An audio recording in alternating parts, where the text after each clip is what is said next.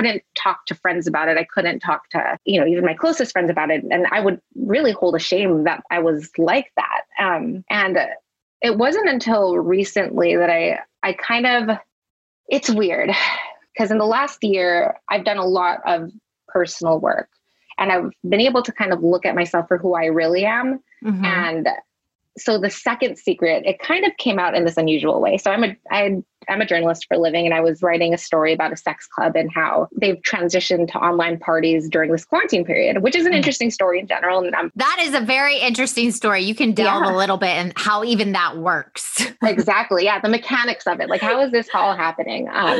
So I was reporting on that story, and then the owner of the club had invited me to one of their virtual parties. So of course, for the story, I'll be the martyr. Yeah, you're like, sign me up.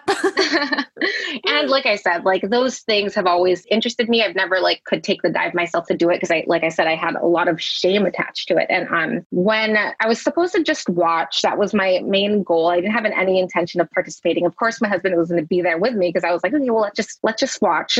And then long story short, we ended up getting involved. There was a point where I was like, okay, this is what's happening. And then the next morning after the story, again, the shame hangover just hit me really hard. Well, here's my question for you before we go in. What is that shame? Like, what's in your mind that is shaming you? Do you know?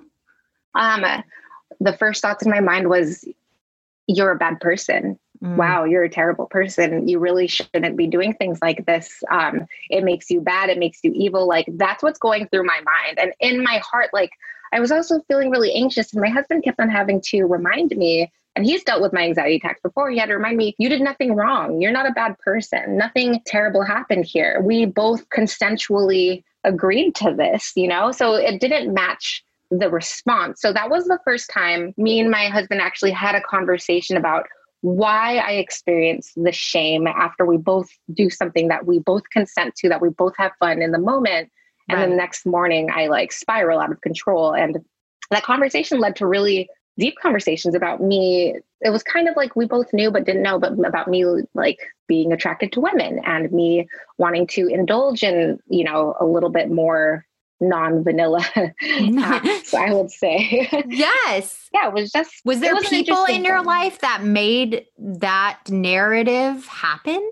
Well, I mean, I grew up Catholic. I also went to a Catholic school till 12th grade. So there's, a lot of that just foundation of any kind of premarital sex is wrong. I remember I even had I was writing in my journal and I was like, after I got married, I'm like, oh, all my sex is now post-marital. This is okay. Just as joking with myself.